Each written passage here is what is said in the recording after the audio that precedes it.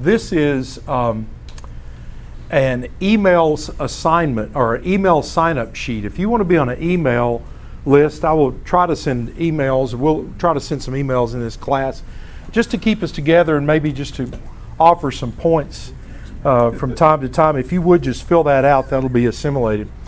And if you want to, go ahead and turn to John 2. I hope to get to this sometime today because I like to set the stage for John as we're going along. So I know a lot of you have asked me, and I just want to, as we begin the class today, the question has come up last week. So did I really hear correctly that the Associate Dean of Undergraduate Bible at David Lipscomb University said that he did not like John? Yeah, I heard that. That's pretty much what he said. No, I'm just... I wanted to tell you how that all happened. Eric Livingston, who does our adult Bible classes and who's on sabbatical right now, he asked me to assist Tom Norval. Do y'all know who Tom Norval is? Yes. Tom Norval has been a pulpit preacher for 40 years, and he stepped out of the pulpit last year, and they moved and placed membership at Otter Creek, and it was the elders received a very gracious letter from him. But Tom had agreed to teach this class this summer, and I had agreed to kind of fill in when he would be going some places. So 2 weeks ago, Tom accepted a job in Austin, Texas, with hospice care, Alive Hospice, and so they up and moved, and we were left without a teacher, and my name was on there, and they had already contacted Rhonda to ask if Rhonda might assist. And I have absolutely no idea what Eric has on George, but George agreed to teach this guy. Did you even know it was John at the time? Yeah, I knew it. Okay. Anyway, so that's the defense, is that that this may not be his favorite gospel, but that's how he got roped into teaching this class. Let me say this. The other night, Josh Graves was talking to the elders at the elders meeting, and he made this statement, and I thought then, I have to share that with this class. He said, what a unique place Otter Creek is to have so many gifted Lipscomb teachers and theologians that are among us that are willing to step up and teach classes. Amen. That's a tremendous gift to us. He said that Josh made the statement that the only other church that might be like that is Highland in Texas at Abilene.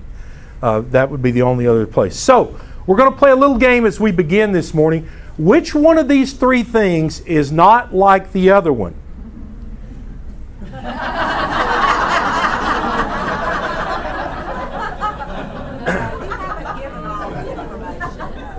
Huh? You haven't given all your information. I'm happy with that. Okay, no. Randall, if we were talking about Zacchaeus climbing up in the tree, though, you'd be the guy.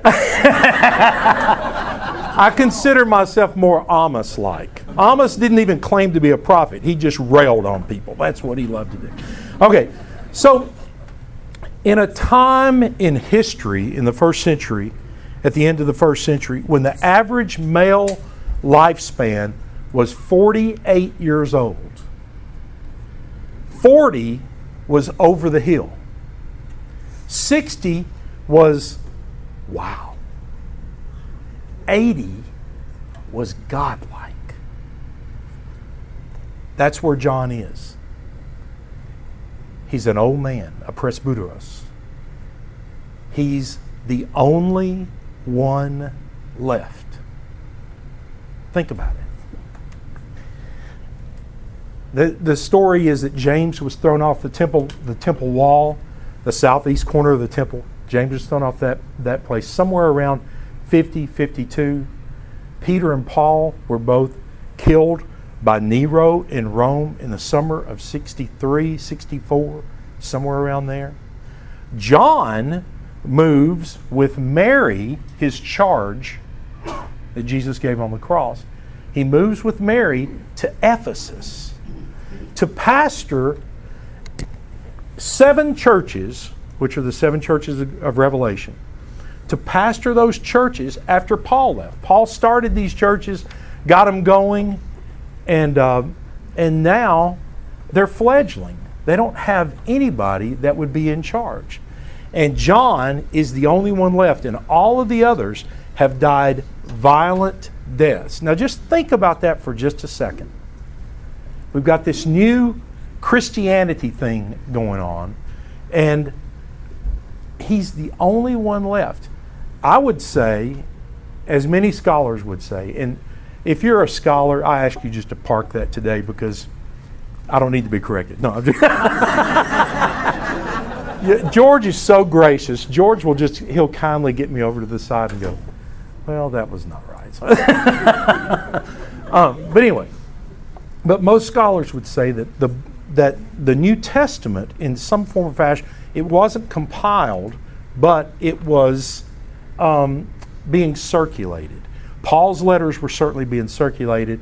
Mark was written. If we take the 4 Gospels, Mark was written. How does Mark start his Gospel? Anybody? Mark starts his Gospel with the baptism of Jesus. Matthew and Luke start with genealogies, one of Joseph and one of Mary. And John's Gospel begins how? In the beginning was the Word. In the beginning was the Word, and the Word was with God, and the Word was God.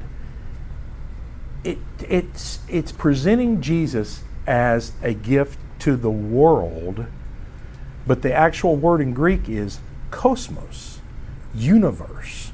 It's to the whole, it's everything. He was in the beginning at everything. So the Gospels are being passed around. Probably Matthew and Luke were not written until the 80s. And then John starts writing. Now John is pastoring these churches, and he's going around from place to place, and he's preaching, he's teaching, and he's read the synoptics. At least he's read Mark. And I think he probably liked them, but he has different stories. He has stories that aren't included. As a matter of fact, the Gospel of John is 7 miracles. It's built around 7 miracles that aren't contained anywhere else. Most of what you find in John is new material. John, as George said last week, John is simplistic in style, but it is very deep theologically. I have no idea what the next slide is, so let's look. So as I'm teaching my part of this class, I want you to look for several things. I want you to look for, in Scripture, I want you to look for where Jesus is misunderstood. George last week, when he was doing the Protologos, he was in the world, and though the world was made through him, the world did not recognize him. He was misunderstood from the very beginning. And John will tell us over and over and over, they said something Jesus thought was good, they didn't understand a thing he said. And it's constant. The next thing is the wisdom writings, the Psalms, Proverbs, Ecclesiastes, Song of Solomon. And I talked to another theologian friend of mine, A.J. Levine, about this, and she denies that the Council of Jamnia ever even took place. But at the same time John is writing this, there are rabbinical scholars who are in a meeting, much like the Nicene Council. You know how they formed the New Testament? All those councils, that's what that was all about. What's going to be in the New Testament, what's not? Well, they were doing the same thing around the writing of John. They were doing the same thing to the Old Testament. As a matter of fact, the Old Testament canon was not truly set in stone until almost the 200s AD. So they're still fighting over it. And they're meeting in Jamnia, and they're discussing whether to kick Psalms, Proverbs, and Ecclesiastes and Song of Solomon out of the book. John's answer to that I'll show you in just one second, but let me go ahead and get rid of this slide. The next thing that's unique to this gospel is where John will pull us over to the side and whisper in our ear. And he'll just say, this happened so that you might need it. And ultimately, he'll say in the 21st chapter of this book, I write this so that you might believe that Jesus is the Christ, the Son of God, and that by believing you may have life. And that's why John wrote this thing. He had no other motive to do it. Okay, so as we began last week with the Protologos, John begins a defense of his cousin John the Baptist. Now, I'm going to assert something here that you don't have to believe, you don't have to go this route. But I'm just going to show you some stuff, and I want you just to think about it. That's all I ask. Don't leave here calling me a heretic. Just think about it. Because we all know that Jesus and John the Baptist were cousins. They were cousins. Some first or second cousin, I don't know. But they were cousins, okay? So so John the Baptist was born to Elizabeth and Zechariah, and what does the Bible say about how old they were when he was born? They were old. And so literally, they probably died. John, how did John dress? What was different about him? Camel skin, and he ate locusts and wild honey. We remember that. Why did he do that? He was out in the wilderness. Yeah, he was kind of like, there's another group of people that are in the wilderness, and they're the Qumran people. I can't even think of the name. Essenes. The Essenes that live in communities in Qumran down around the Dead Sea. And they say things like, I'm coming to prepare the way for the Lord. See, they thought that the temple, that the Pharisees and Sadducees were not holy enough. And so they said, we're going to go do our own thing, and we're going to be holy. As a result, they washed constantly. They did constant things. But John talks like an Essene. All right? So when Jesus comes to be baptized in 1, and John says, behold the Lamb of God who takes away the sins of the world, you got two cousins meeting. I don't know if they met for the first time. I don't know. But I want to throw another thing in there. I want to throw that I think that John, the writer of this gospel, is also a cousin. Okay, let's just look. Matthew 4:1. So going on from there, he saw two of the brothers, James the son of Zebedee and John his brother, and they were in a boat with Zebedee their father preparing nets. So James and John are brothers. Okay. Now we're at the cross for these next three. Just read them and think about them. Many women were there watching from a distance. They had followed Jesus from Galilee to care for his needs. Among them was Mary Magdalene, Mary the mother of James and Joseph, and the mother of Zebedee's sons. So she's there at the cross. Mark 15. Some women are watching from a distance. Among them were Mary Magdalene, Mary the mother of James the younger, and Joses, which that's Joseph up here, and Salome, that's the mother of Zebedee's sons. Okay? Now, once again, I can't prove it. This is the way I choose to read it. And if you read it like this, I think it'll mean something to you. When he was in Galilee, these women used to follow and minister to him, and there were many other women who came up with him to Jerusalem. And then in John, but standing at the cross of Jesus was his mother's sister, Mary the wife of Clopas, and Mary Magdalene. So once again, we have his mother's sister, and I equate her as Salome.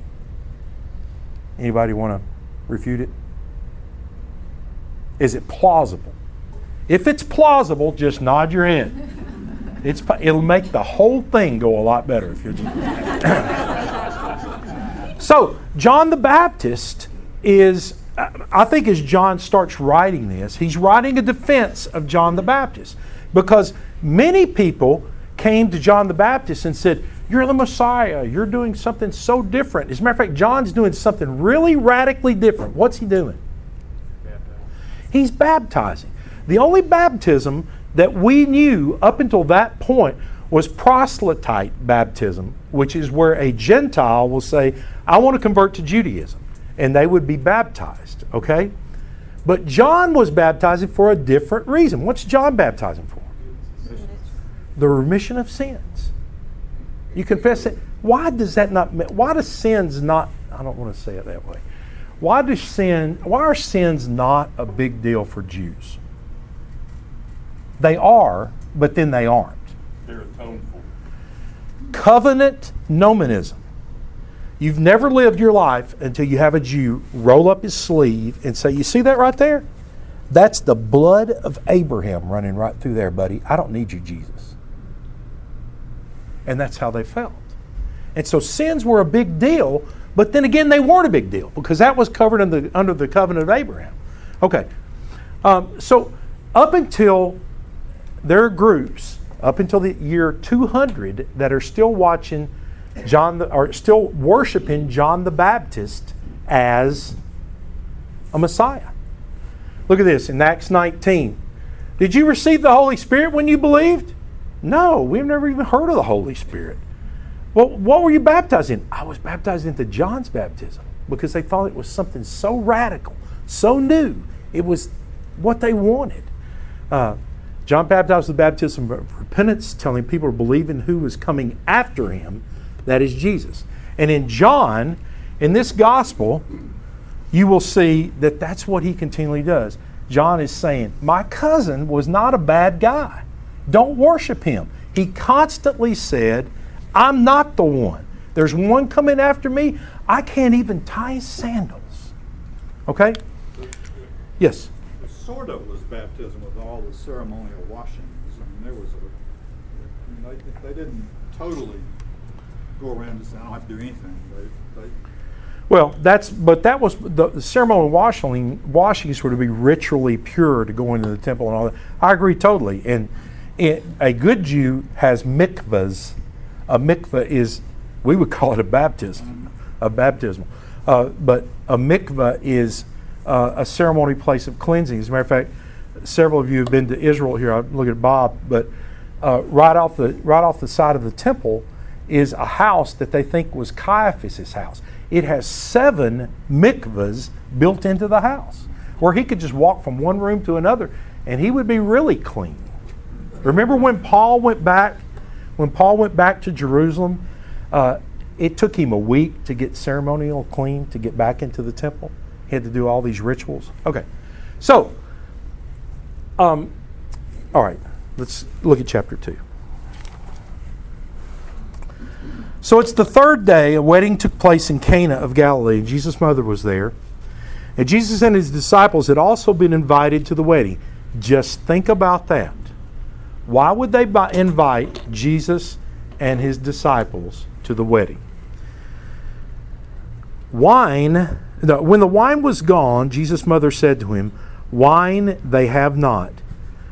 Why do you involve me? Well, let me give you my translation. Jesus, why do you involve me?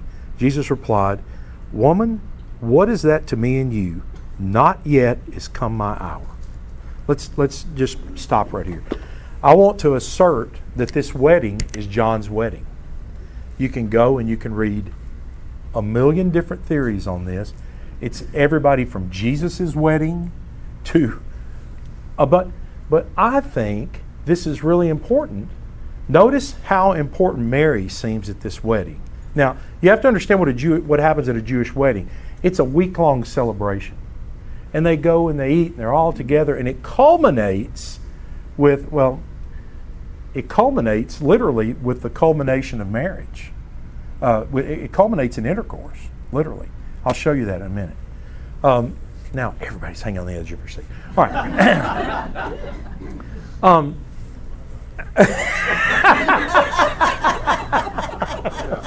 Your freshman classes would be a lot more interesting.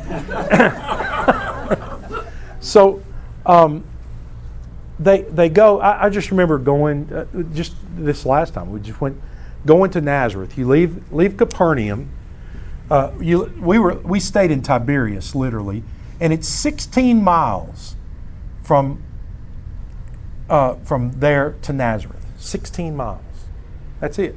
It's from here to Hickory Hollow.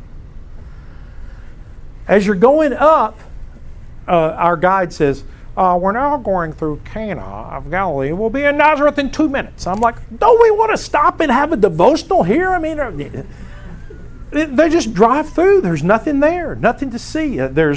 You can buy Cana wine. The most clever one I saw is you can go to a little shop and they sell bottles of Cana water, and it says, try your luck. Whoever thought of that, man, that's awesome. But Cana is real close to Nazareth. So if Mary is from Nazareth and her sister is from Nazareth, it would stand to reason she might marry somebody in Cana. You see what I'm saying?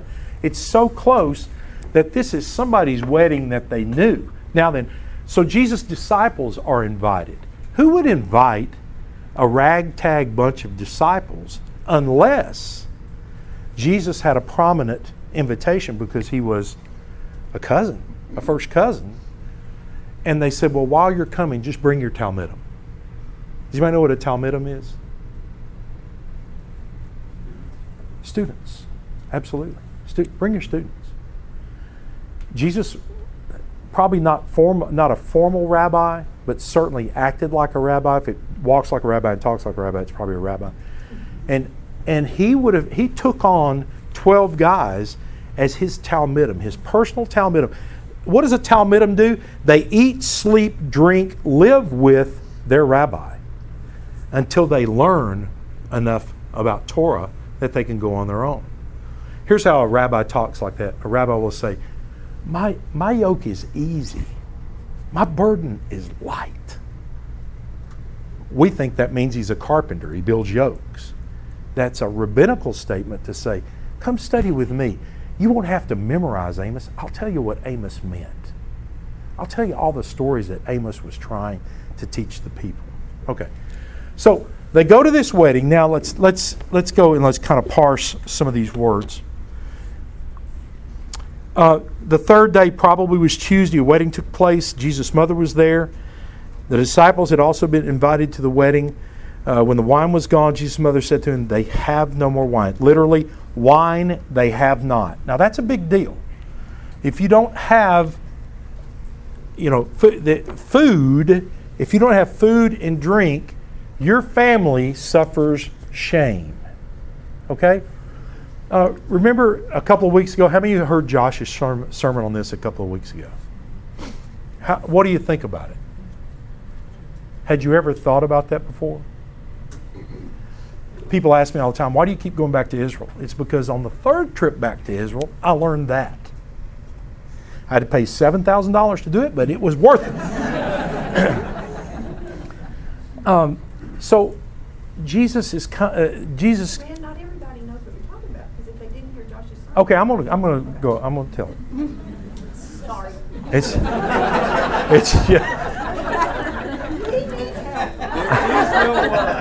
It's okay. It's okay. All right. I got this. I know your pain. I'm the one that studied all week. She's just been walking around. What are you doing? Okay. She loves I know. She does. She doesn't want me to be a failure. So, Jesus' mother looks at him and says, wine they have not. Now, this has always bothered me, George. Because Jesus looks at her and he says, woman, what is it to you and me? Not yet has come my time. That's always bothered me. Because literally, there's no way to sugarcoat it. You may have a translation that sugarcoats it, but gune, the word gune, woman, is in the Greek. He could have said homater, mother. He did not. He said, woman, what is it? Now, I'm sure he didn't, because Jesus didn't sin. I'm sure there's some way he said it, but it's always bothered me. Ronnie, our guide, Ronnie Cohen. Cohen in Hebrew means high priest. So we call him the high priest of guides because he's fabulous. And Ronnie got Josh over to the side, and Josh and I said, do you know why Jesus didn't leave home till he was 30? It's because his father was gone. And he was the oldest son. And in Jewish tradition, the oldest son takes care of the family until they're 30. Does anybody know what age you could sign up to be a temple priest? What age could you leave home and become a temple priest? 30. It's just amazing. That's amazing. And what she is saying to him is, your time has come, Bubba. And he's saying, no, my time, you need taken care of. And I don't know if James was just a crazy man. I don't know what the deal is, but when Jesus gives his charge to his mother, he doesn't give it to James, he gives it to John. That's just interesting. That's an interesting thought. So, I love the way that that he rebuts her. He says, what is that to you and me? Not yet has come my time. And then she looks at him and she looks at the servants and she says, do what he says.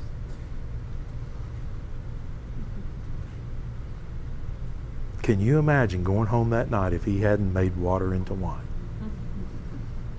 That would have been a bad gig.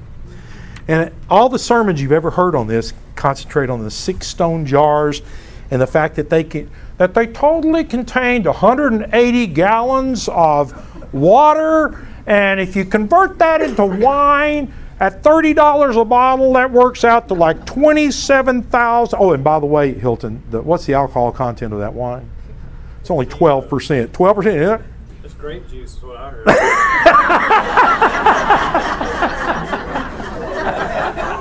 All the sermons you've ever heard, that's all you've ever heard about this, is how much the wine was worth and how extravagant. Here's the point. The point is, Jesus took something that the Jews had made ritual for washing. These are washing pots. Unlike mikvahs, they don't have a mikvah. They got a bunch of water, and in order for you to be ceremonially pure, you got to go over and wash in these jars before I can even associate it with you. Jesus took something that the Jews meant for ritual washing and he converted it to joy. That's the kingdom. That's what he did. I want you to notice just a couple other things. I'm going to skip all that part. Look at verse 9. They did so, and the master of the banquet tasted the water that had been turned to wine. He did not realize where it came from, though the servants who had drawn the water knew. Then he called the bridegroom aside, says John. Everyone brings out the choice wine first and then the cheaper wine after the guests have had too much to drink. But you've saved the best till now. Nobody else knew. This is the first of the miraculous signs. That word sign is really big in John. Jesus performed in Cana of Galilee, and thus he revealed his glory. That's my favorite word in all of Greek, doxa. If you ever read the word glory, something good has just happened or is about to happen, and you won't forget it. That's how he revealed his glory, and his disciples then, his Talmidim, put their faith in him. Now then, keep on going. After this, which is just a loose chronological connector, he went down to Capernaum, 16 miles, went down to Capernaum with who? His mother and his brother and his father. His brothers and disciples. Where's his father? Dun, dun, dun. And here he stayed for a few days. When it was almost time for the Jewish Passover, he went up to Jerusalem. You can't. Every time you go to Jerusalem, you go up to Jerusalem because you're going for the purpose of studying. Amy Jill Levine would say, if you're on the moon, you would still go up to Jerusalem because you're going up to study. In the temple court, he found men selling cattle and sheep and doves, and others sitting at the table exchanging money. So he made a whip out of cords. Notice how intentional he was at this. He made a whip out of cords, and he drove them from the temple area. But that happened today. Our security would be high. He would have never gotten in the building. That's right. He would. We're making fun of that. Okay. Both sheep and cattle, And he scattered the coins of the money changers, and he overturned their tables. Let me just show you something about the Temple Mount. By the way, this last time that we went to Israel, we made it on top of the Temple Mount. During Solomon's era, the Temple Mount was 3 acres. Herod the Great expanded it to 13 acres. The temple would be here, like this. The Holy of Holies, the naos, would be there. There would be these courts, and around this would be where Jewish men could go. The priests could go here. The high priest could go there once a year on the Day of Atonement. This is Jewish. This is women. This is Gentiles. Gentiles who had been proselyte baptized but had not taken the next step, circumcision. Whew. Okay.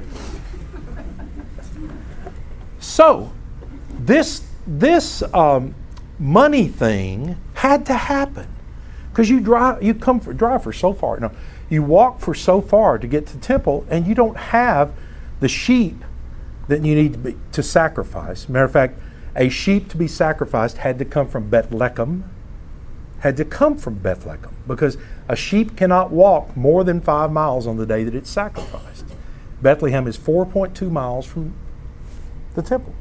So they were raised and they were certified unblemished by the priest. The high priest has a tower in Bethlehem called Migdal Edgar, which they set up in their tower, and they looked and they would certify the sheep from the tower. That's awesome. So you would have to come, and the money changers would normally set up, Jeff, they set up on the Mount of Olives. Here's what Jesus is ticked off at. They've come here and they've set up in the Gentiles' space. They're changing money. The Gentiles are still around. This is the closest, if you're a Gentile, you can get to praying. What is right there? Ark. More importantly, what is right there? The God. God resides between the cherubim, contained in the Holy of Holies. He's there. Never mind that he left in Ezekiel 19. But that's where the presence of God's supposed to be, right there. And so if you're a Gentile, this is the closest you can get. By the way, the Wailing Wall is right there. And underneath the Wailing Wall, there is a spot. I've got a picture of it. There's a spot, and it says, you are the closest place on earth where God has actually been. This is it. And there are Jews that pray there 24 hours a day. Okay, so go back to our deal. He scattered the coins of the money changers. He overturned their tables. To those who sold doves, he said, "Get out of here." Why? What's that? What's the big deal about that? To those who sold doves, he said, "Get out of here." A dove is a poor man's sheep. Remember when Jesus and his parents came and he was consecrated at the temple? They offered a dove. A dove is a poor man's sheep. You were keeping the poor from praying to God. How dare you turn my Father's house into a market? Now, I just want to show you this real quick. This is Matthew's rendition of this. By the way, a lot is made over the fact that John does this at the beginning of his ministry, and all the synoptics do it at the end of his ministry. Might he have done it twice? I don't know, and I really don't care. I just leave the possibility open in your mind that could have happened the way John said it would happen. So he goes and he does this, and he said to them, "It's written, my house should be called a house of prayer, but you're making it a den of robbers." And that comes from Isaiah. Joyful Mountain, my house will be a house of prayer, and you're making it a den of robbers. Go to Mark. My house should be a house of prayer. You're making it a den of robbers. Go to Luke. My house should be a house of prayer. You're making a den of robbers. Who got it right? Them or John? Because John says, from the wisdom writings. I'm sorry. It's zeal for your house that has consumed me, and the insults of those have fallen onto me. John's trying to prove that there's just as much in the wisdom writings as there is in all the... I've read the others. They're right. But I'm also right. He said, this is what I was thinking in my mind. The disciples remembered that it is written. This is what I was thinking. Is that cool? Okay. Let's go on. I could do all the rest of it, but how much time have I got? About 10 minutes. Not much. Okay. Let's go to Nicodemus. Now there was a man of the Pharisees named Nicodemus, a member of the Jewish ruling council, we're chapter 3. And he came to Jesus at night. Rabbi, we know that you're a teacher who has come from God. I think Nicodemus had a pure heart. I think what Nicodemus was doing was he was coming as an older, studied rabbi, and he was going to put his arm around this little 30-year-old fledgling and say, boy, this is how we do it. Well, but he qualifies why he says he's a rabbi. Okay. He says your miraculous signs are evidence that God is real. I agree with that. I think he's a believer. Ultimately, it's Nicodemus that buries Jesus. He's a believer. He wants to incorporate him into this whole Jewish thing. And Jesus is like, No one could perform the miraculous signs you're doing if God were not with him. And Jesus declared, and in my opinion, this comes totally from left field. I tell you the truth.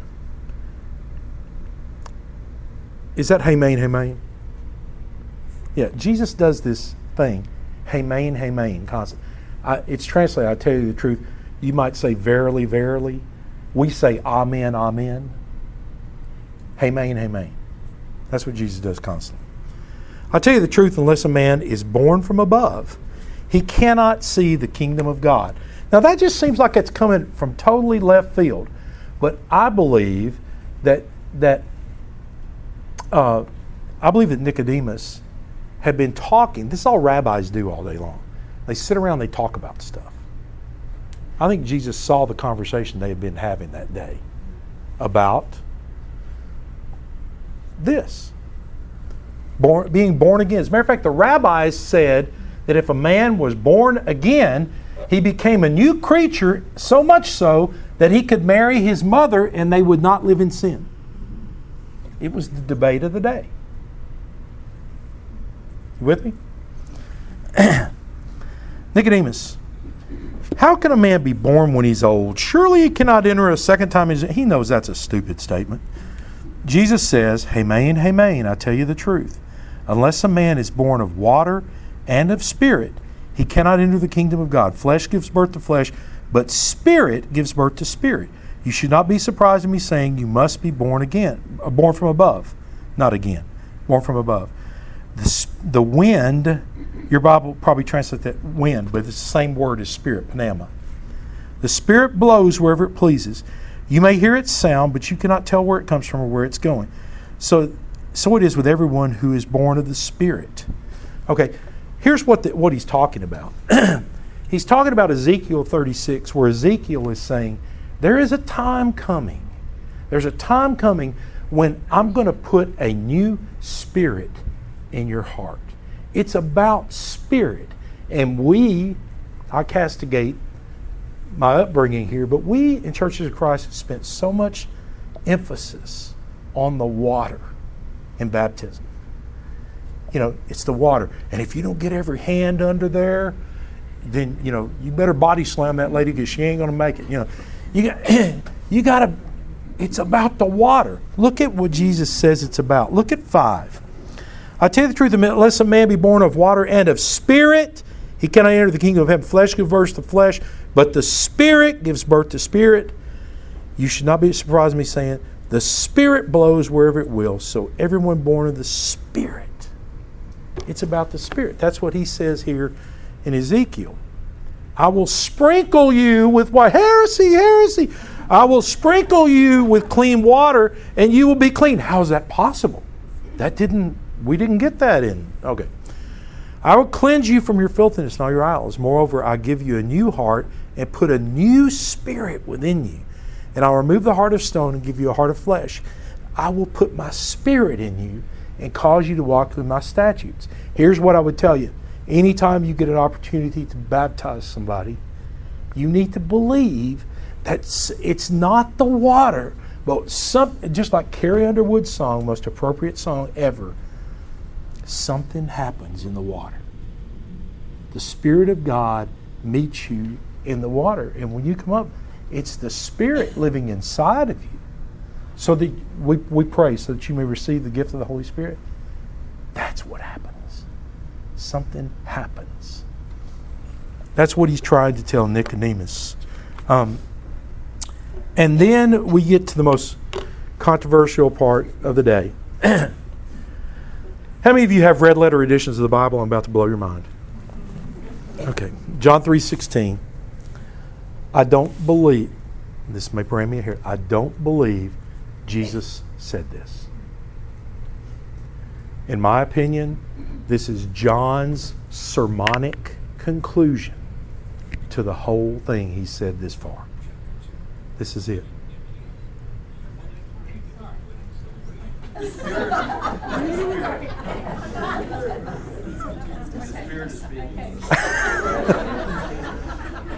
When I was at Abilene, Dr. Tom Albright was teaching. I had him for Luke. I had him for Luke, and the door would be slightly ajar. And every time he mentioned the Holy Spirit, I promise, as God is my witness, every time he mentioned the Holy Spirit, the door would go.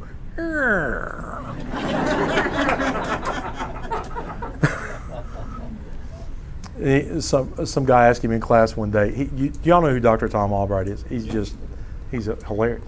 And somebody asked him one day in class, Dr. Albright, Guy in Woods says da da da da, and he goes, Jesus I know, Paul I know. Who in the world is Guy in Woods?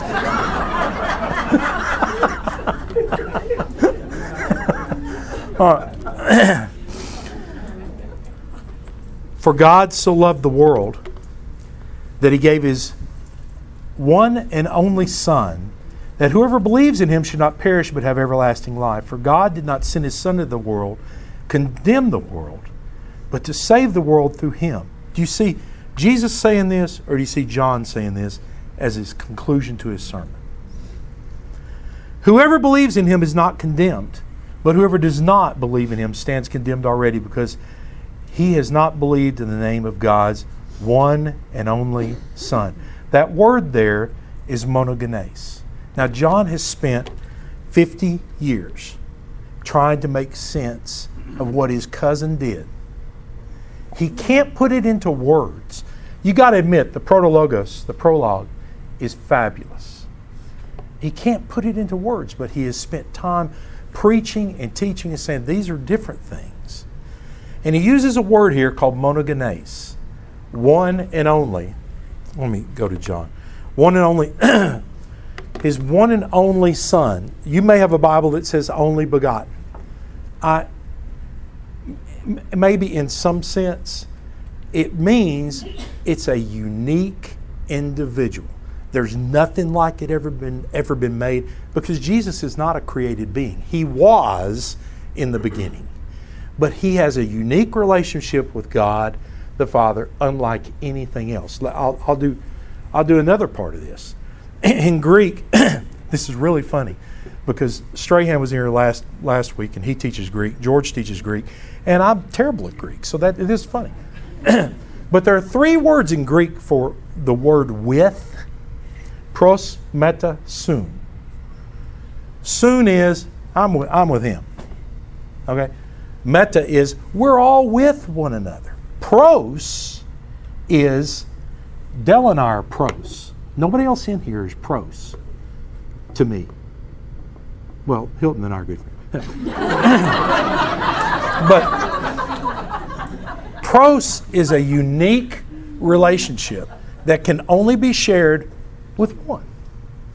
So when he says in John, Entertaino Logos, Kai Logos, Ein pros ton theon. He was with God in the beginning. It's the way that John has figured out how to tell you what the relationship between God and Jesus is. Because there is no... You look at, read the synoptics, you'll come away with very little divinity. They'll say stuff like Son of God. But they won't admit, like Thomas is going to admit in John chapter 20, when he sees the scars on Jesus' arms, he falls to his knees and he says what? My Lord and my God. There is not a greater statement of divinity in the Gospels than that. Monogenes is a hapax legomena. It's used only in John. George says it's used in the Septuagint. But it's used only in John. It's a word that John picked out of the air to say, this is something unique, and I want you to see it's unique. As a matter of fact, there's 15,000 words in the Gospel of John. There's 1,000 of them that are used totally different than the synoptics, and there's 112 of them that are hapax legomena. John's trying to do something unique. So George, I love you, but I love John. He loves Luke. I love John. It's for that reason. Any questions? Is it hot in here? I'm extremely hot. Any other comments? Back to the Spirit. Yeah. Man got messed up when they sinned. Right. But back in Genesis 2, when man was created, it says God breathed into him the breath of life.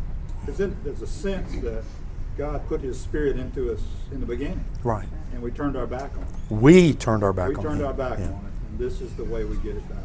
To recognize that it's there. Right. And we possess life from God. That's it. Anybody else? Yeah. I think that you have to be born again or born from above. So I think you were right on line when you said that Nicodemus was trying to say, hey, this is a Jewish thing, right? And Jesus, no, you got to be born from above or born again. It can be translated either way, and maybe it means both. Right. So it's going to be bigger than just the Jewish people. To be born, to be in the kingdom, you got to be born not of flesh, but you got to be born of the Spirit, which opens it up to people that aren't Jewish. That's it. So big point Yes, Bob. Regal, getting back to another subject. Man, is belief a choice? Is John saying whoever believes, is that a choice then, or not a choice? I think it's a choice, but I have friends that would say, I'm not gifted with the gift of faith. So I don't know how to answer that. That's Lauren. That's for the week Lauren teaches, because she's into that predestination, all that kind of stuff. I don't know. Anybody else? Yeah, Fred. So was Jesus a reluctant Messiah? A reluctant Messiah? As you start the class, it appears as if the whole thing doesn't begin until his mother gives him a strong reflection. Is it that, or is he fearing for the protection of his family? Why did he not tell James, take over, buddy? He did. I don't know. I don't know the answer to that. It's a good thought. The idea is in that wedding, the interaction between him and Mary makes more sense if he needs Mary's permission to start his ministry. That's true. That's the whole point about once Mary says, okay, he says, it's not my time. She turns and says, do whatever he says, meaning that gives Jesus permission to say, no, it is your time. I'm releasing you from your responsibility to take care of me and the family. Right. You can start your ministry now. Yeah. And that's the best explanation I've ever read about that interaction, because it's such a he treats her so harshly, it seems like, but if he needs her permission, then it's not as harsh as it sometimes is read. And see, you got that for free. I had to pay $7,000 to get that. See you next week.